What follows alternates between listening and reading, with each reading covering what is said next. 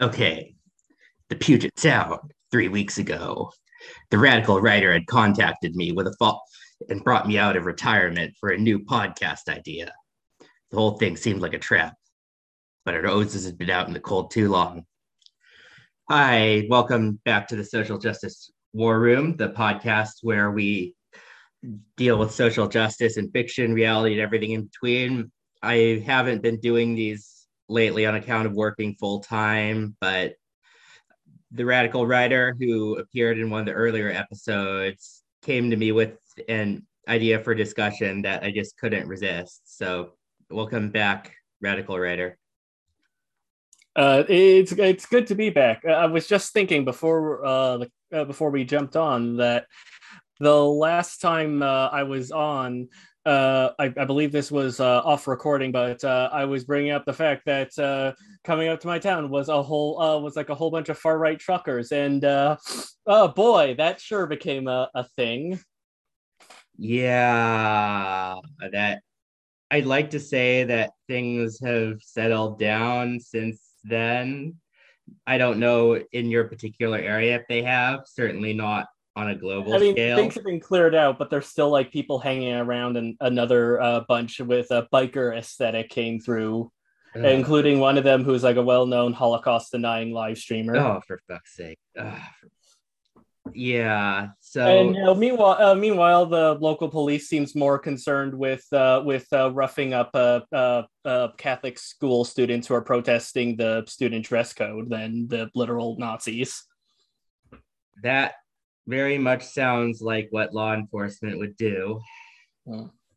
And this comes off of, as at the time of recording this yesterday, Biden gave a press release in my country about how states should start spending their unused COVID funds on more law enforcement as cases are surging again.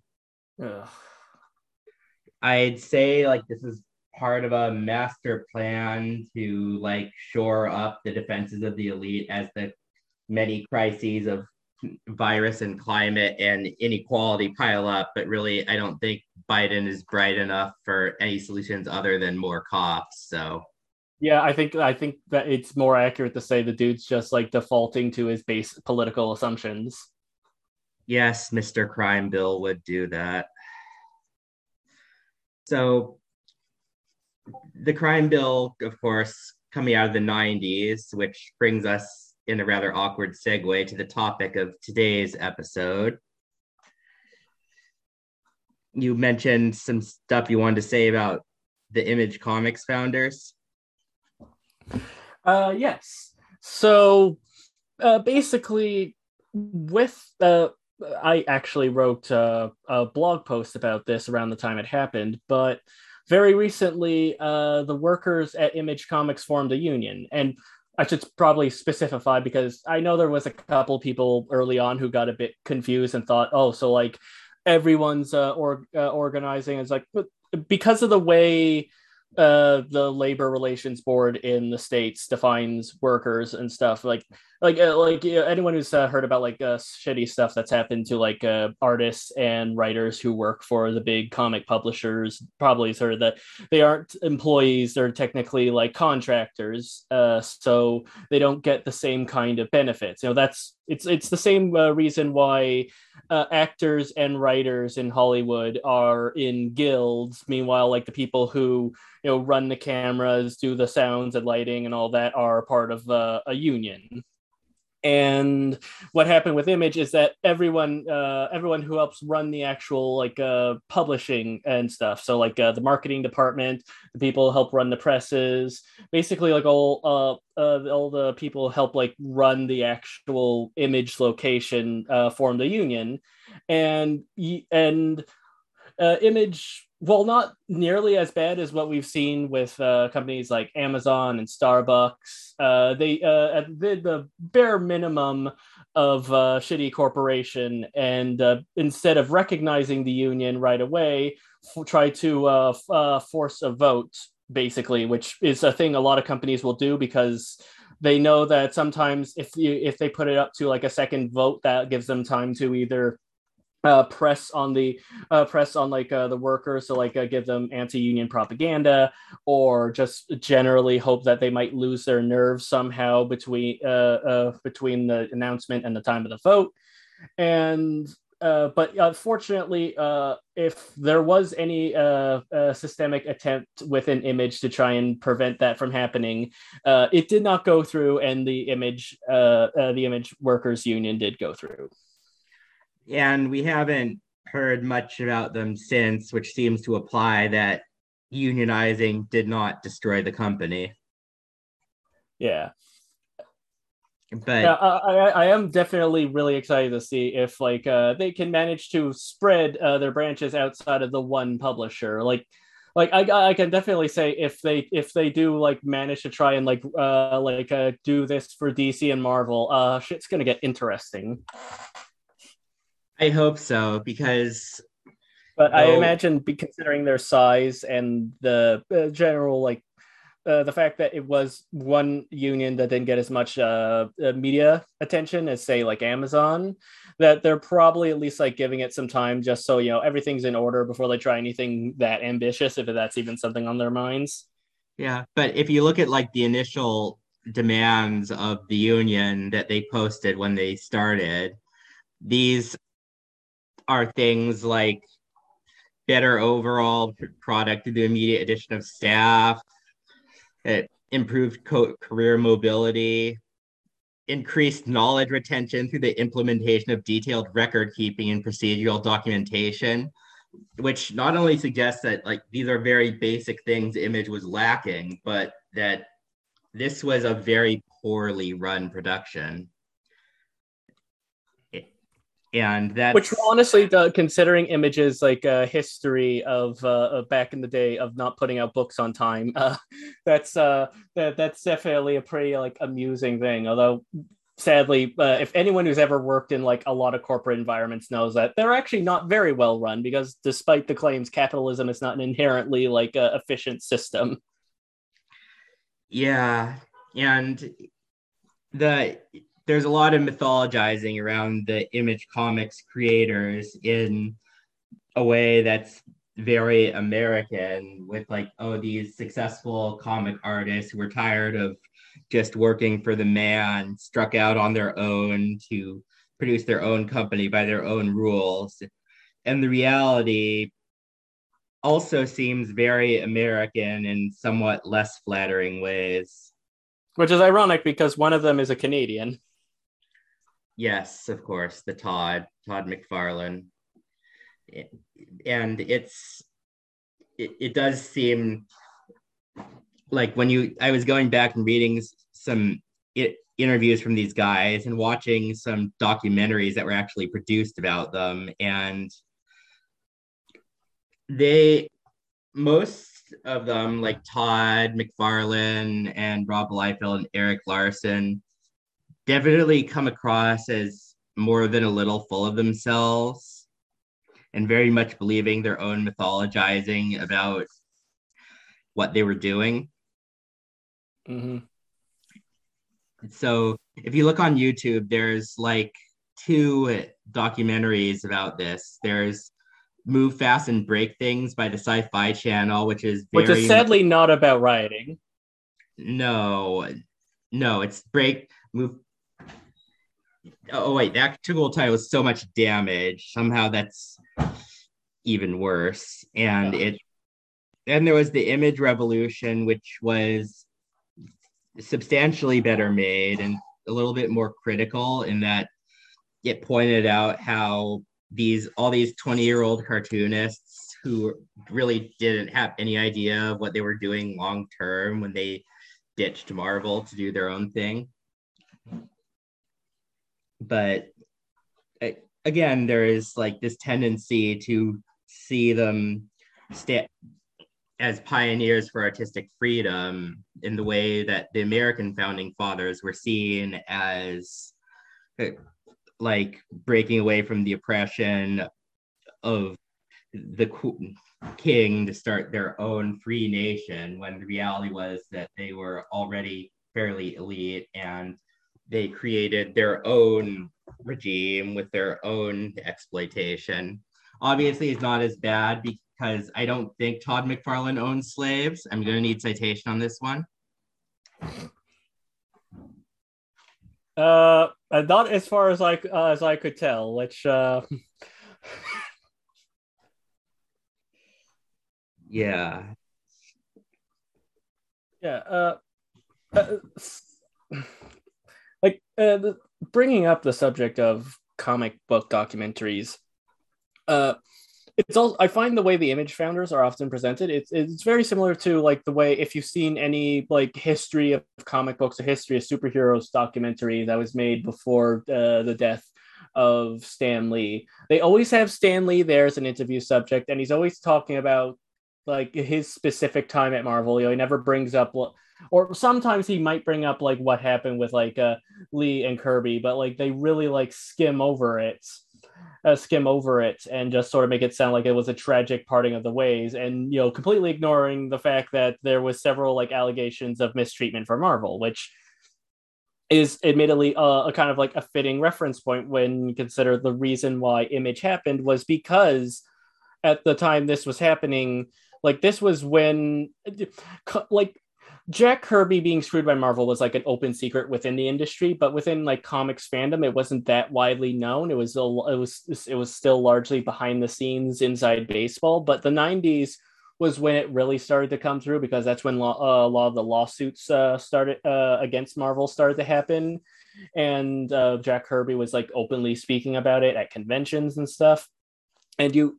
And so like people had become aware, and the Image artists saw that, oh hey, like Jim Lee like saw that, oh hey, I do all these like covers for X-Men, and but they get slapped onto a t-shirt, and I don't get any of the money that comes from all those t-shirt sales, which, considering this was the time when Marvel was trying to be like a mini comics Disney, where it wasn't just making comics, it was making all this other merchandise and TV shows and movies and stuff like that.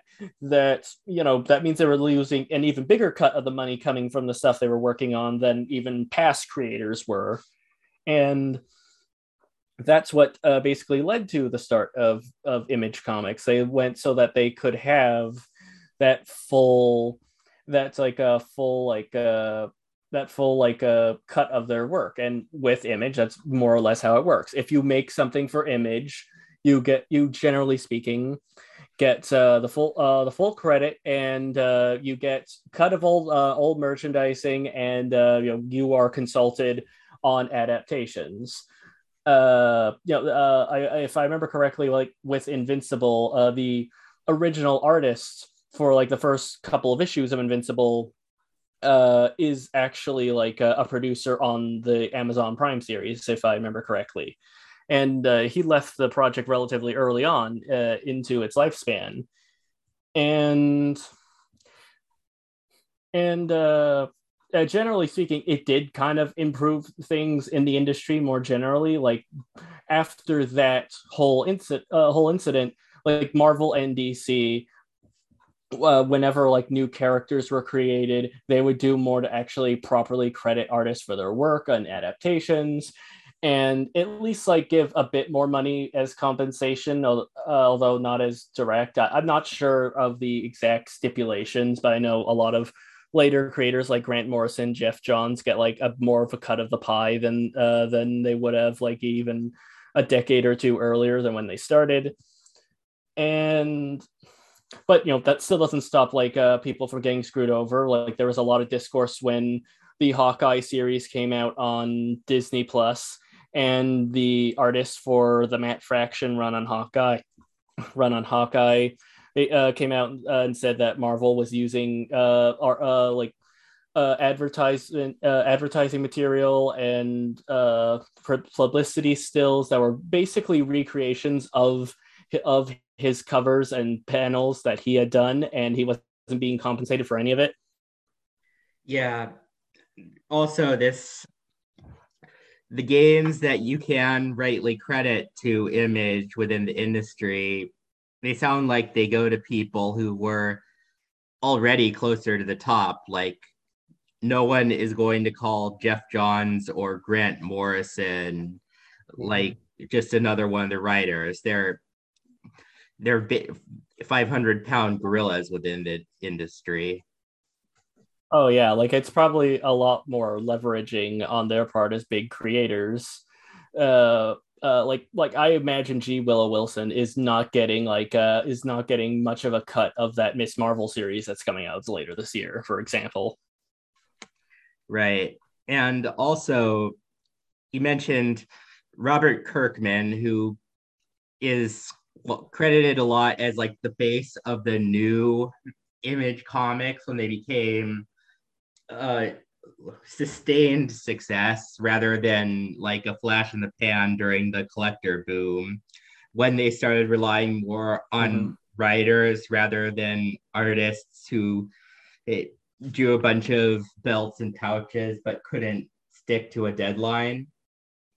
But of course, Kirkman himself has some skeletons in his closet with the way he compensates those working for him. And it's it doesn't seem talked about very much because he's already got all this respect. Everyone loves The Walking Dead and how many doors it's opened for comics as a medium, without mentioning that like the first Walking Dead artist, Tony Moore, who similar to Cory Walker, was there for the first few issues and created the basic aesthetic for the book and left later, but was, unlike Walker, pretty much frozen out after he left from any kind of compensation until he brought it to court.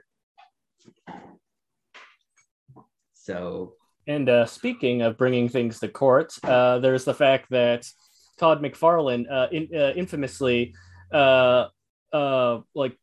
had Neil Gaiman come on to do an issue of Spawn, and it was basically like showing how he made some specifically like it was like medieval Spawn, which was basically like Hell Spawn, who was a medieval knight, and Todd McFarlane, despite the fact that the rules of Image state if you create a character for Image, then you get compensation for the usage of that character, tried to screw freaking Neil Gaiman out of being compensated by saying, "Oh well, you just did like a derivative of my character, so you don't deserve anything for yeah. it." And of course, naturally, Image Comics fans and some of the other Image founders like back this up. I know there's this one. I know Eric Larson regularly takes a piss out of Neil Gaiman for being upset that he's being screwed out of things that were promised for him, which is very cool and good, Eric. Yes. Uh, but I mean, especially considering the fact that I know for a fact, like most of the characters in Savage Dragon, in the early couple of issues, were originally going to be a part of an X-Force pitch that he was going to do for Marvel before he decided to go and join this Image thing, and basically at least some of those characters could be considered at least somewhat derivative of other existing Marvel characters to a degree or another. But and yeah. Also but it most famously led to like a years long court case that that ended with Neil Gaiman getting the rights to the character of Angela, who's like this demon angel that he sold to Marvel. So if anyone is wondering why now all of a sudden, like in the last couple of years of Marvel Comics, now they have another realm to like the all the realms in Thor comics that includes heaven, and there's all these lady angels. Well, that's why. I guess also that technically means Neil Gaiman technically also led to us getting that one infamous Angela panel where that like evil demon or whatever says something about what was it unasked for opinions on Israel or something like that. Well, I don't think he could have perceived that coming. And if I were in Neil Gaiman's position and I won back the rights to work for hire, I character I created on a cheesy 90s superhero book. And then I probably would just sell it back to Marvel to spite Todd too. Yeah. I, I know it's not exactly though it's ethical thing, but under the circumstances, it seems like a hilarious way to rub it in. Oh But yeah, it's just a delicious irony. yeah, but the current state of image with guys like Robert Kirkman running with the older guard like Eric Larson basically just living off of their money as executives and founders and doing their comics without really expecting to see a profit, which I do respect on some level. Larson's drive to just keep doing Savage Dragon and keep being as weird as possible with it, no matter how much the rest of the world has moved on. But Mm-hmm. all but I mean, it also definitely has that strong like web comic energy of just like those ones that have just kept pushing on through the years. yeah, and on some level I do respect Todd for doing that with Spawn, but also like in the Image Revolution documentary, it describes how little these guys actually knew about the business they were breaking, how they ended up just like having to keep hiring on people at the last minute to fill the basic functions of comics production, how like once they started having their own work for hire artists, there was like some squabbling between guys like uh, Todd and Mark Silvestri of Top Cow to get hold on said artists for their own sub imprints. And ultimately, once the comics industry started cratering because of the speculator boom, which should be familiar to anyone watching the cryptocurrency and specifically NFTs flattening after being touted as like the next big money making scheme. I'll give Rob Liefeld comics this. They look a lot better than NFT apes. Rob Liefeld, I think he's still doing like a new NFT comic. I'm not sure how it Oh god, benefits I from forgot being about that. an NFT, but it's still similar print. It's still a speculation thing. Like with comics, Image was riding the collector boom and selling comics as like a hot collector's item to be worth thousands someday, and releasing a bunch of different variants. And like the rest of the comics industry, trying to pretend that flooding a market with something is going to increase the collector demand for that, which of course led to the big industry crash in the 90s that comics never really recovered from. And in the documentaries, this is brought up because you kind of have to bring it up, and they act like, oh, they were just going by what the market did. And also, And like, ignoring the fact they accidentally helped kill Valiant Comics, or the first version of Valiant Comics, I should say. really, Yeah, that because they did that intercompany crossover with Valiant, and like it very in line with Image Comics at the time. Because the idea was that it would be a collaboration, and like I think the first two issues were done by artists and writers who worked at Valiant, and the other half would be like Image people. And one of them was Rob Liefeld, who was so far behind on the work he was supposed to contribute that, as the story goes, I think it was, I don't know why I'm forgetting his name. He was the guy who was the head of Marvel in the 80s. Jim Shooter. Jim Shooter, yeah, Jim Shooter had to fly over to Rob Liefeld's house and like act and basically be there in the room with him to make sure that Rob actually finished finally finished the paper, finally finished the pages he was promised to finish, and that was after being delayed for like well over a month. You will see this trend with Rob Liefeld a lot, where all his projects seem to end in false starts, and that's another thing because like Rob Liefeld is still getting work, no matter how many times he says something incredibly asinine on social media to burn his bridges, no matter how late his projects are, no matter how just bad his art is, to the point where now, like, we all know his tricks with the belts, the pouches, the big guns, The the feet. yes, he generally is infamous for not drawing feet, but there was also that period in like the late 90s where he drew everyone with absolutely huge boots to overcompensate. And this is also omnipresent, such a joke that it's no longer novel to see it from him. And all his actual storytelling and anatomy skills are basically frozen at where he was at age 19 when he was just starting out and somehow became the next big thing. But because he was Yeah, I'm there, kind of reminded of that BoJack Horseman point that says that you're permanently stuck at whatever age you get rich at. yeah, just you see any interviews with him now, and he sounds like a total 40-year-old boy. But he was there at that moment in history. Like, his name is attached to the creation of Cable and Deadpool, even though it was other writers who actually gave them any of the personality traits that made them endure.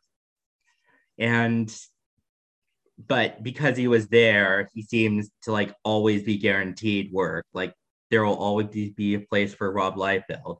He hasn't exactly failed Especially upwards. especially considering that some of his buddies now work high up positions in a lot of those companies, like Jim Lee. Another case where like Lee ended up selling his imprint Wildstorm to DC and got a like cushy position in upper management, and has done so for a long time, including through several scandals we found out about DC over the years, like having a repeat sexual harasser as the Superman editor instead of firing him, just like moving him to an office separate from the women. And I don't know what, even if Jim Lee didn't do that, it's never clear what he knew, what he could do, what he didn't do. And that just, and Leah's addressed like, oh yeah, it was fun being like a young rebel for a few years, but ultimately I'm glad I could buy my parents a retirement home. And that's fair, but it does speak to like all this lost promise of what Image could have been and maybe what it still could be. Yeah, and actually, I found this out doing a little bit of research, but when Heroes Reborn happened, where Marvel's like, okay, our Avengers and Fantastic Four books aren't doing well, so let's just have them be more or less rebooted with like Jim Lee and Rob Liefeld drawing their books.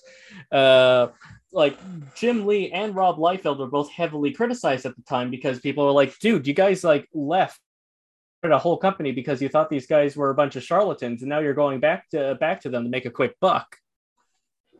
Yeah, that's definitely another sticking point.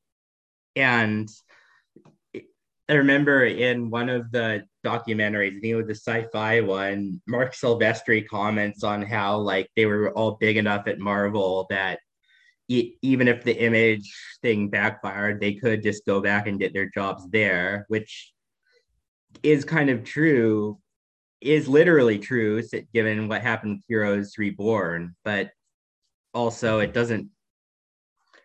puts a hold in the so-called adventure and risk of them striking out on their own.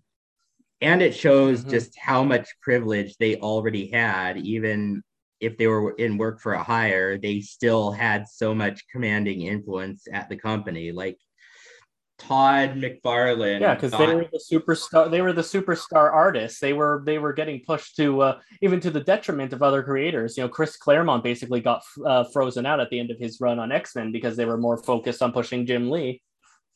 yeah, and some part of me will never be able to forgive that as a Claremont fan, and how after working on the book for 16 consecutive years, he was basically just filling in the word balloons at the end.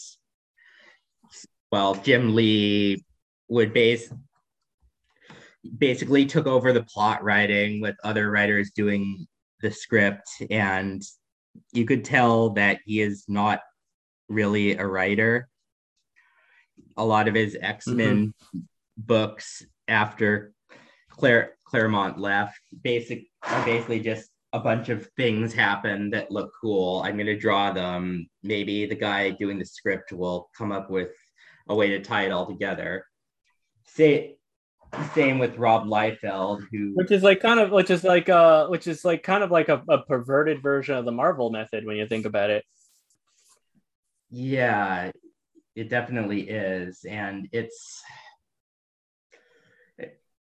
does speak to how much influence they had as like some of the comics first superstars who got like commercials of their own and got to hang out with celebrities in Hollywood, and also how much their egos grew. Like Todd McFarlane famously, after drawing Amazing Spider-Man, he basically got fed up with having to draw another writer's script and asked for his own book to write and draw, which would be the fourth ongoing Spider-Man book they had at the time.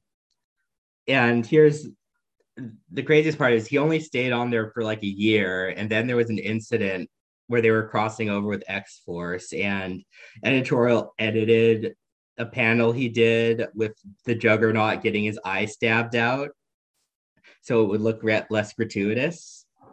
And that's what caused him to rage quit. And it's often presented as like a straw that breaks the camel's back thing, but really, like, you're doing a comic that is read largely by children, and you already have pointed out that Juggernaut has a healing ability, so his eye just grew back the next panel anyway. Why was this the hill you wanted to quote unquote die on? Like Todd's whole thing seems to be just that he'll do anything you tell him not to do. Yeah, like it definitely kind of has like a bit of that impulsive streak to him, and like, and also just there are also just in general a lot of the. I mean, I can't speak for every single Image founder. I know next to nothing about Waltz. I can't say his last name. Portacio is different because that's like it. I keep wanting to say pistachio, and I know that's not right. He left like right at the end, right at the beginning. I mean, similar to how the Hulk is technically an Avenger, even though he rage quit in the second issue of the 60s comic. Wells had some family stuff come up and he had to leave a managerial position, but he still kept drawing. And by all accounts, he actually seems to have like kept a degree of humility and personability that the other guys don't have. Yeah, like I was just about to say, like Eric Larson, like part of what led to this podcast like finally happening was there was like a bit where like the original tweet was like a couple of years old. I think this was like judging by like the image he had shared, this would have been like 2014, 2015, but basically he was like talking about how like all the new Marvel heroes sucked, and like all their designs were bad and all their names were bad. Like I believe the line he said specifically was oh, if I have to look up your name in a dictionary, that's a bad name, which is really fucking stupid considering you have like Marvel characters who are named Hyperion, and he literally named a character of his after the scientific name for a thorny devil lizard. Yeah, not exactly. People aren't exactly saying horrendous in common conversation, Eric. And the example he gave of like a poorly designed like character was the Kamala Khan Miss Marvel. And when people are like, okay, well, why do you think that?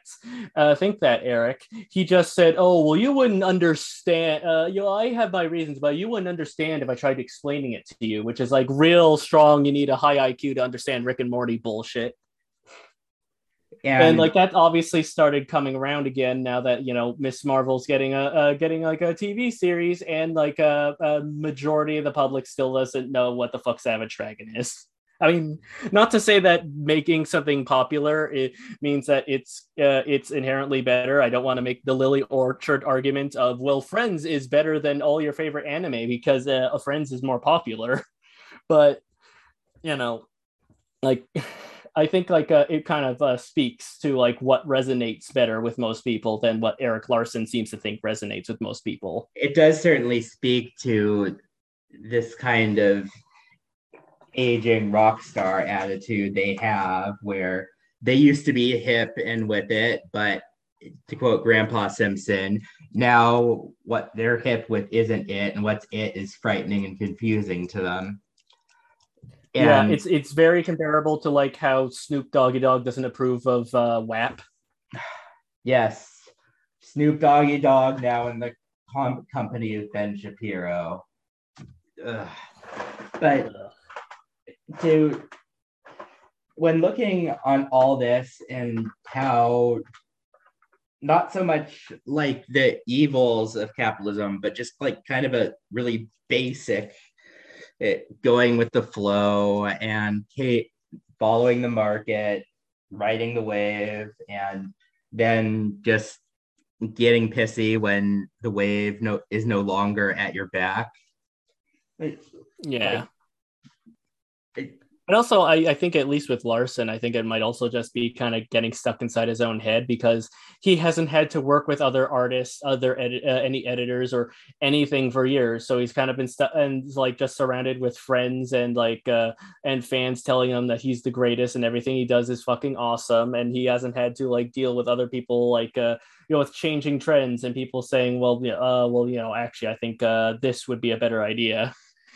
And that just can kind of lead to creators just sort of thinking that it's like they're the hot shit and they're the experts of all like culture, basically. To Larson's credit, he has denounced the likes of Comicsgate and even Ethan Van Sciver, who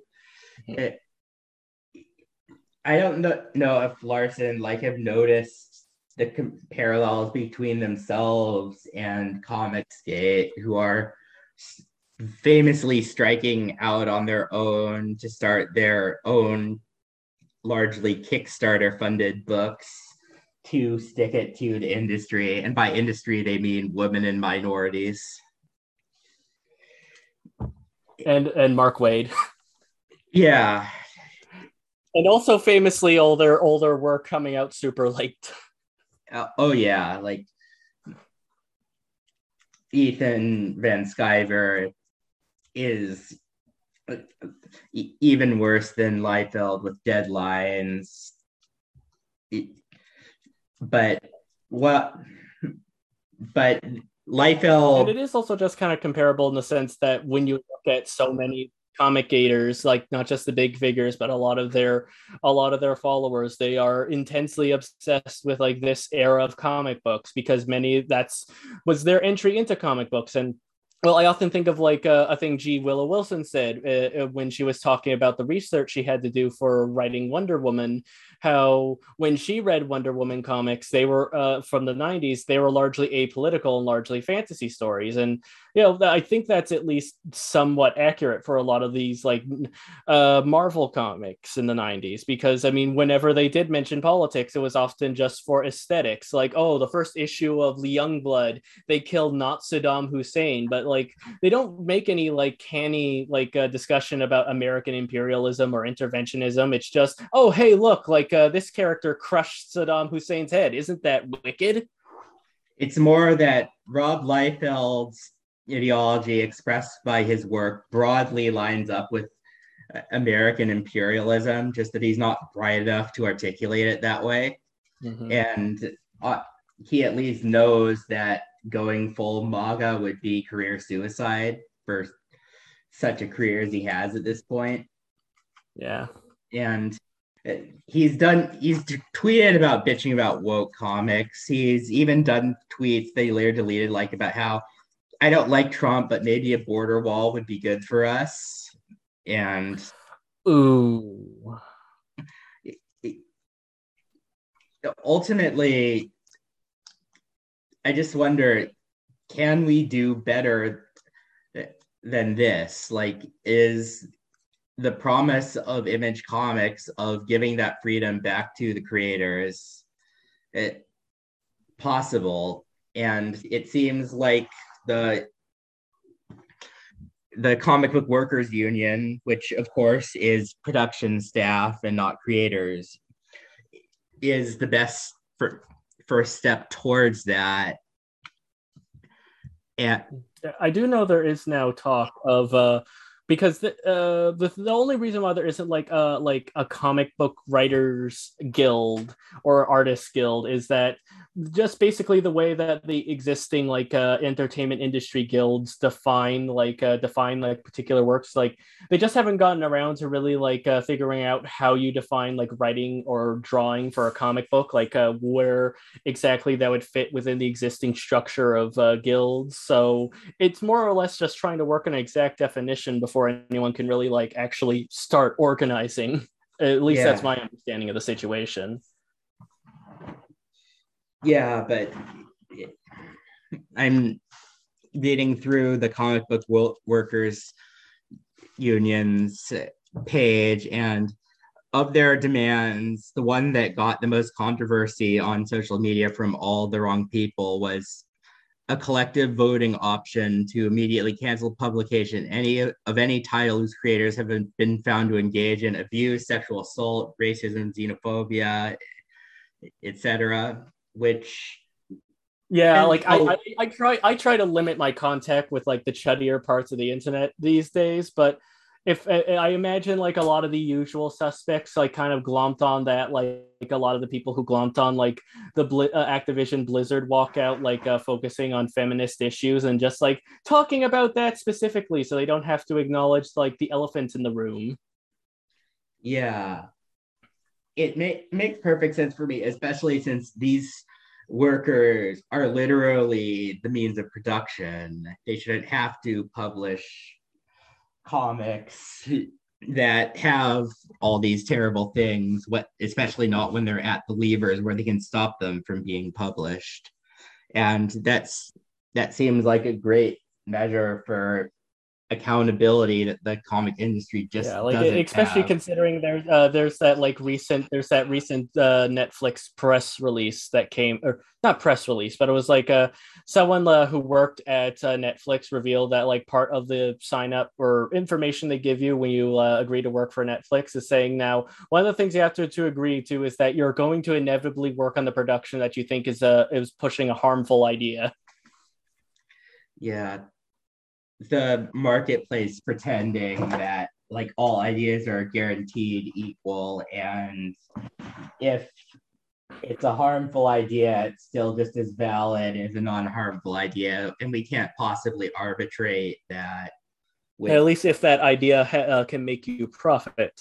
Yeah, at the very best, that sounds like a very West Wing liberal interpretation of how politics functions. Mm-hmm. Where like you just come up with like the best argument, and that will be the determiner of what everyone agrees to, as opposed to like something that needs a conscious struggle to determine what ideas take hold. And the fact that even if you don't like telling people what to do, sometimes you do have to fight to push your ideas over other ideas if those other ideas are hurting people. The actual material costs of this. Yeah, and you ironically have the most like possible leverage when you're at like the when you basically are the ones like pulling the levers for this stuff. Like famously, what finally stopped the government shutdown a few years ago was all the air traffic controllers threatening to go on strike if the thing wasn't passed, and that's what finally got a budget passed. I thought that was all part of Nancy Pelosi's eight-dimensional chess game. Well, I mean, and I guess I just sort of wanted to bring this up because the thing that helped push me to do my blog article about the Image Workers Union is that I remember one of the memes that was going around in response to Image not recognizing the union was, kind of one of those before and after kind of memes. You have the photo of like the Image founders at the time saying it's like, yeah, workers' rights. And then like it's like, oh, screw the workers.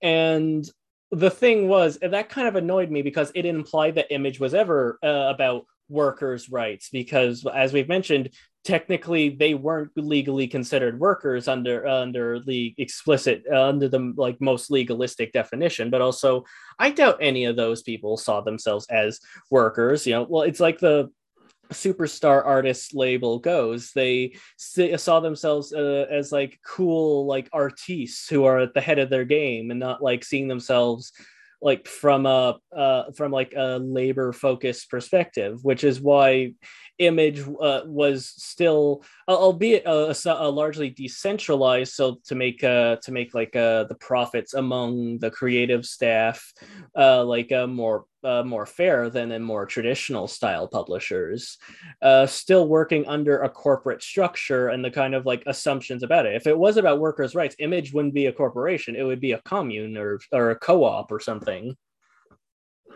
Yeah, so ultimately, since we're at the socialism or barbarism period of history, with the unionization push across the country, amongst as well as other countries, forgive my chauvinism, offering some actual hope in these times.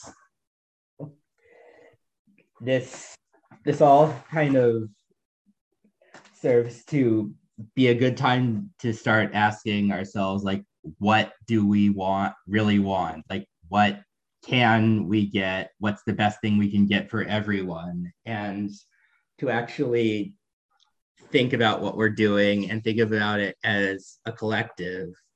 Since the Image guys are very much the American model of individual entrepreneurism, and as well the kind of Silicon Valley model, since they all not coincidentally all struck out west and had their like new coloring computer techniques when they launched.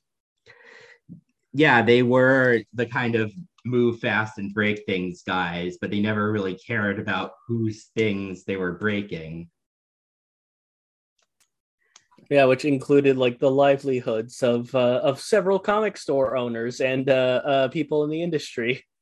Yeah, and it's not enough to accept that this is the best we can do, not for society and not even for art and the way art is produced.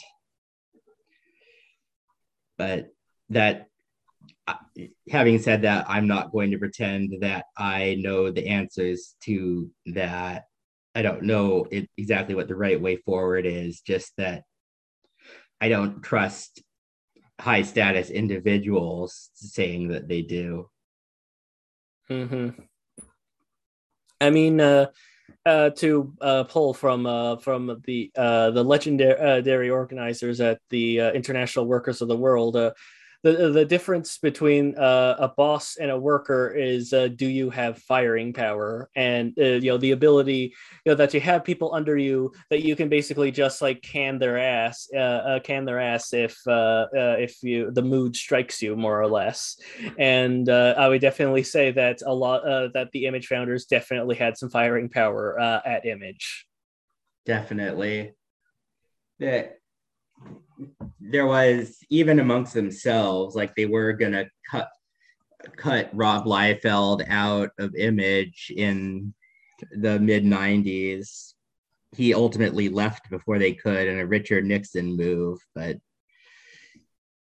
it, yeah, the whole thing is just,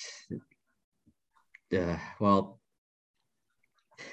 before we go, uh, is there anything you want to plug? Any new blog writing you're working on? Since the last time we talked, I did actually post a blog about the trucker protests here in Ottawa, specifically the different like symbols of the Canadian far right, and their particularly their flags and what they sort of symbolize and what means. I'm rather proud of that one. I've been a little bit behind just because of personal issues that happened over the last couple of weeks, but I am in the middle of working on another blog post. Another blog post about. Sorry, my mind's a bit of a blank, but about. Well, I think I was actually talking about this the last time I was on the podcast, which is kind of embarrassing. But about how in recent years there has been a very terrible there's been a very like a terrible precedent of trying to use like being autistic as a way for a lot of like mass far right mass shooters to try and like get off scot-free as sort of an insanity defense kind of plea, and how like dehumanizing that is to autistic people. Right. Yeah. Well, I look forward to that, but take your time with it. And thank you for coming on and bringing me back. And if anyone listening to this has any ideas they want to come with to me with to discuss or works they want to promote, let me know and I can make the time for it. So thank you, Radical Writer. I was happy to come back.